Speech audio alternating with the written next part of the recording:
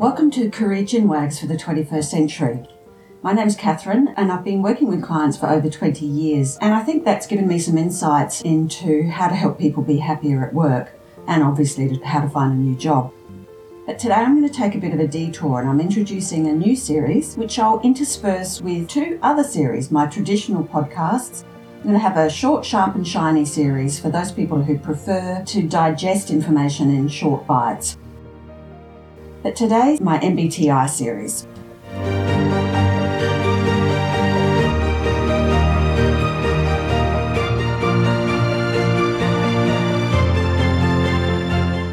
I love MBTI.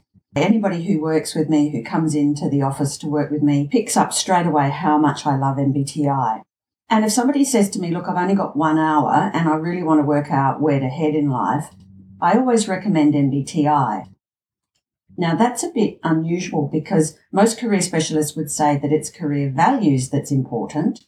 So why would I do an hour on MBTI, not career values? I think it's because if you understand your hardwired preferences, that is going to affect your career values, and it's going to affect what it is that you're good at and what you like doing, and it's likely to affect the industry sectors that you want to work in.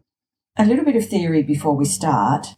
MBTI, if I start from the back, the I stands for indicator. It's not a test. So if you do one of those online assessments, it's pretty well a waste of time. Anybody who's an accredited Myers-Briggs assessor is actually ethically bound not to do that.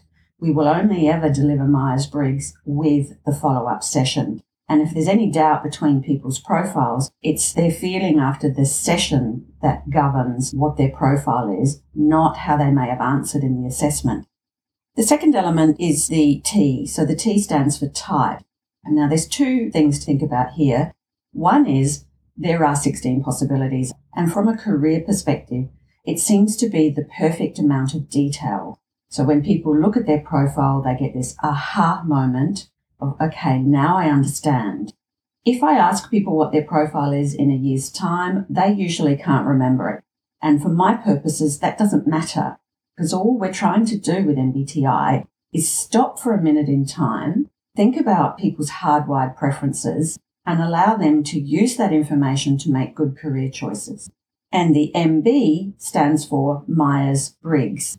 It's a mother-daughter combination. So the mother was Catherine Briggs and the daughter was Isabel Briggs Myers.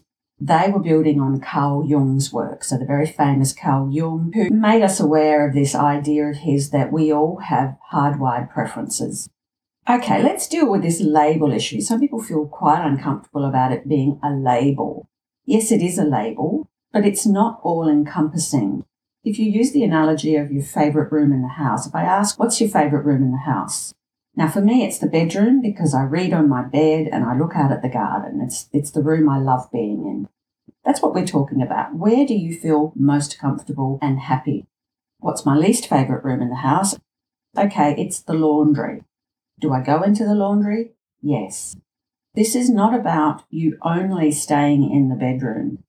This is about you, of course, understanding that at different times in life, you need to go into the laundry.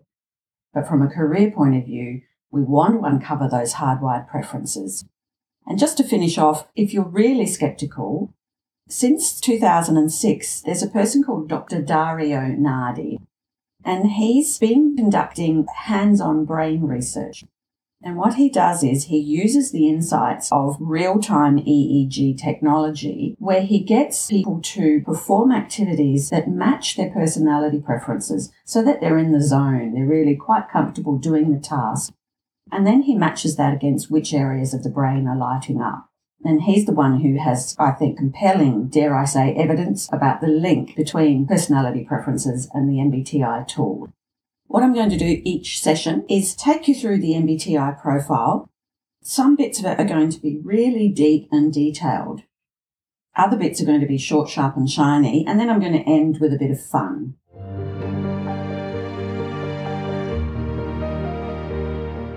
In today's episode, I'm going to start with ENTP because that's my profile.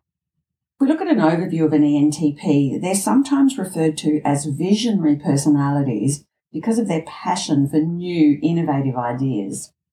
They're sometimes called life's entrepreneurs, and certainly that rings true for me, not as in wanting to have a huge empire in life, but as in wanting to forge my own pathway in life. And I often joke and say I'm unemployable. To summarise the ENTP, they scan the environment for opportunities and possibilities. They see patterns and connections that are not obvious to others, and at times they seem to be able to see into the future. Let's do a breakdown of the 4 letters that make up the ENTP profile. It stands for extroverted, intuitive, thinking, and perceiving. Extroverted indicates a person who loves to spend time with others and who's energised by it. Intuitive is somebody who focuses on ideas and concepts rather than facts and details. Thinking is somebody who makes decisions based on logic and reason.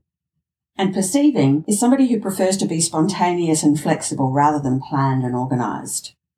But now I want to go a bit deeper. Even if you do an MBTI session with a practitioner, sometimes they don't have the time or take the time to delve into the differences within the intuitor group, for example. So an ENTP is an extroverted intuitor, not an introverted intuitor, and the two are quite different. So I'm going to read you some comments about extroverted intuiting. These people perceive options that are inherent in a situation and they focus their energy on generating new possibilities. They notice implications beyond what is concretely there and they see patterns and connections on the spot. They jump from one idea to the next and they focus on ideas behind the people or objects rather than on the people or objects themselves. And as I said, that's quite different from an introverted intuitor. The other element in regard to an ENTP is that they are an introverted thinker. So they're an extroverted intuitor, introverted thinker. And once again, an introverted thinker is quite different from an extroverted thinker. So let's look at some of this introverted thinking. Introverted thinkers organise objectively what is perceived according to an internal framework or a model or a blueprint. They systematically explore ideas rather than objects, and they're always doubting and always questioning. They classify, categorise, sort, clarify, make precise, and analyse. And they're continually sorting and resorting ideas and data into categories, searching for precision. As I said, you're probably not likely to hear that anywhere or read that anywhere. That's some of the in-depth analysis of an MBTI profile. Let's look at statistics. They're a relatively rare profile, 3% of the general population and more common in men, 4% of men, only 2% of women.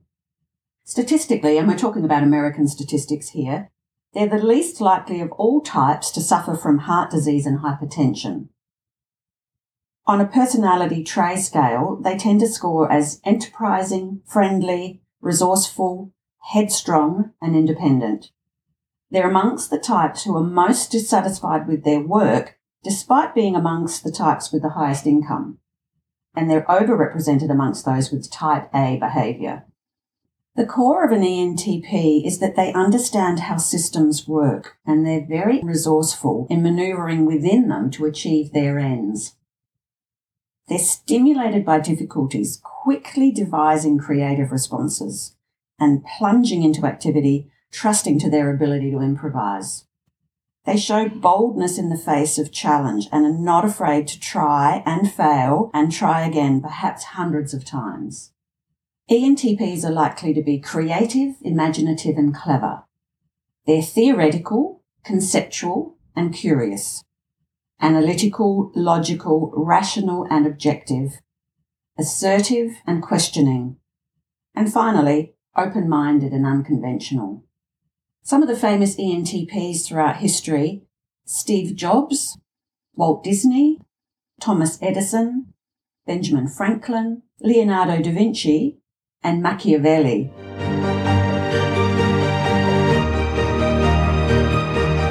As a career specialist, of course, I'm interested in where each type finds career satisfaction. There's a fantastic book called Do What You Are, and again, the link will be in the show notes. In that book, it talks about 10 key drivers for career satisfaction for each type. In the interest of brevity, I'm only going to talk about 5 of them. So let's look at 5 of the key drivers for career satisfaction for ENTPs. They need a work situation which acknowledges and encourages their creativity, their competency, and their ability to improvise. It needs to let them experience a variety of situations filled with fun, action, and excitement. It needs to let them meet and have constant interaction with many different people, especially those they respect. It can be done in a rapidly changing, high-energy environment with significant interaction with others. And finally, it's better if it's done in a casual and unstructured environment where they have a high degree of freedom, time off, and the opportunity to operate in a spontaneous way. I want to move to talking about ENTPs in the workplace, and there's a wonderful book called Working Together by Isaacson and Behrens. I'm not obviously going to talk about everything they talk about in relation to ENTPs. I'm just going to take one piece of information from each of the categories that they talk about.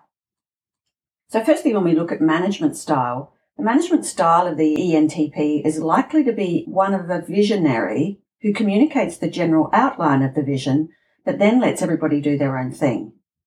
Because they prefer to be allowed to operate autonomously, they tend to assume that others do as well. When it comes to workplace values, they hate a lack of willpower, especially when the payoff is important.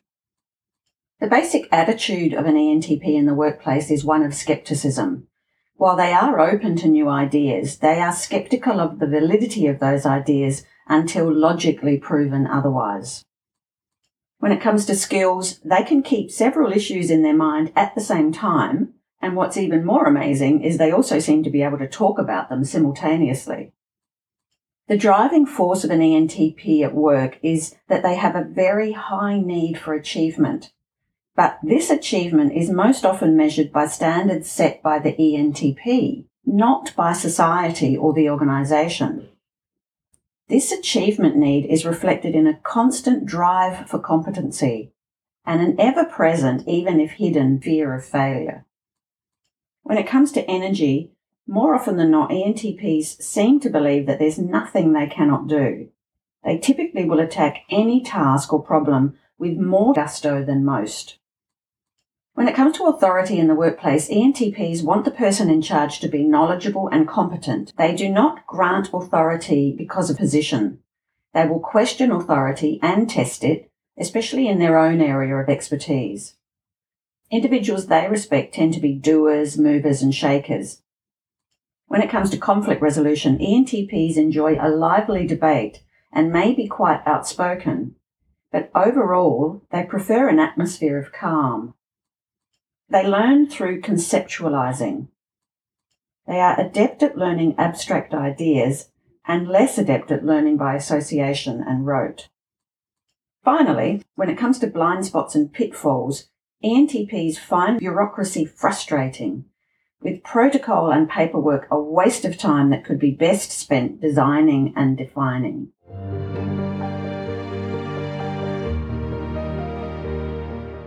What is it about ENTPs that makes them attractive to others?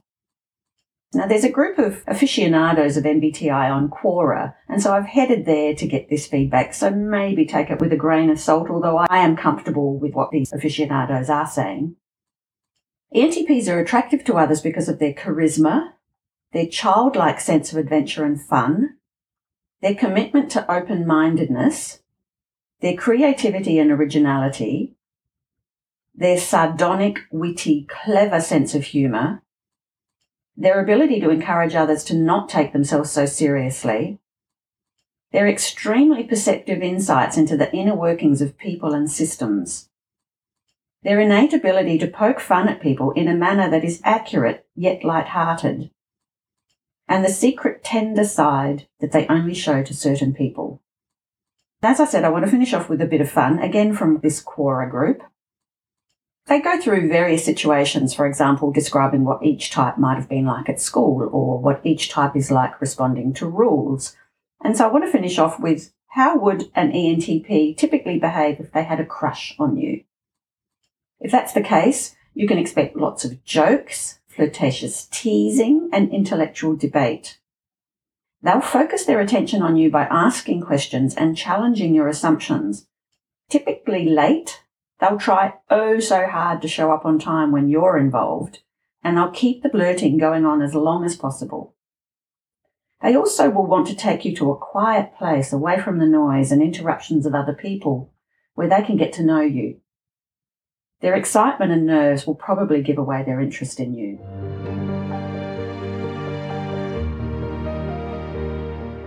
Where to from here? We've covered lots of elements of MBTI. I think firstly, if you know your profile already, go to the show notes for further links. If you want to explore your profile, as I mentioned earlier, don't do it online, go to an accredited practitioner. Even if you know your profile, there's a more recent development or a more recent analysis available, which is the MBTI Step 2 Interpretive Report. And this shows the effect of life and life choices you've made on your preferences. Me, for example, I will always score as a feeler, even though I'm the most analytical T you could ever imagine.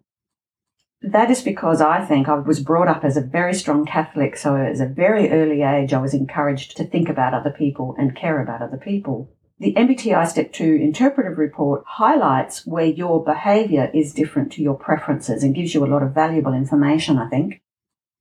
Use MBTI to make career decisions and to thrive in the workplace. And I use it a great deal in my relationship. The first time I met my husband, Phil, and we went shopping, I couldn't believe it. And then I thought, well, that's how a sensor would shop.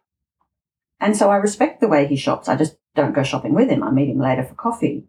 So I think what MBTI can help you do is not just understand yourself, but understand and respect others. Thanks for listening to this podcast. If you like what you've heard, I'd love it if you could share the podcast or leave a review.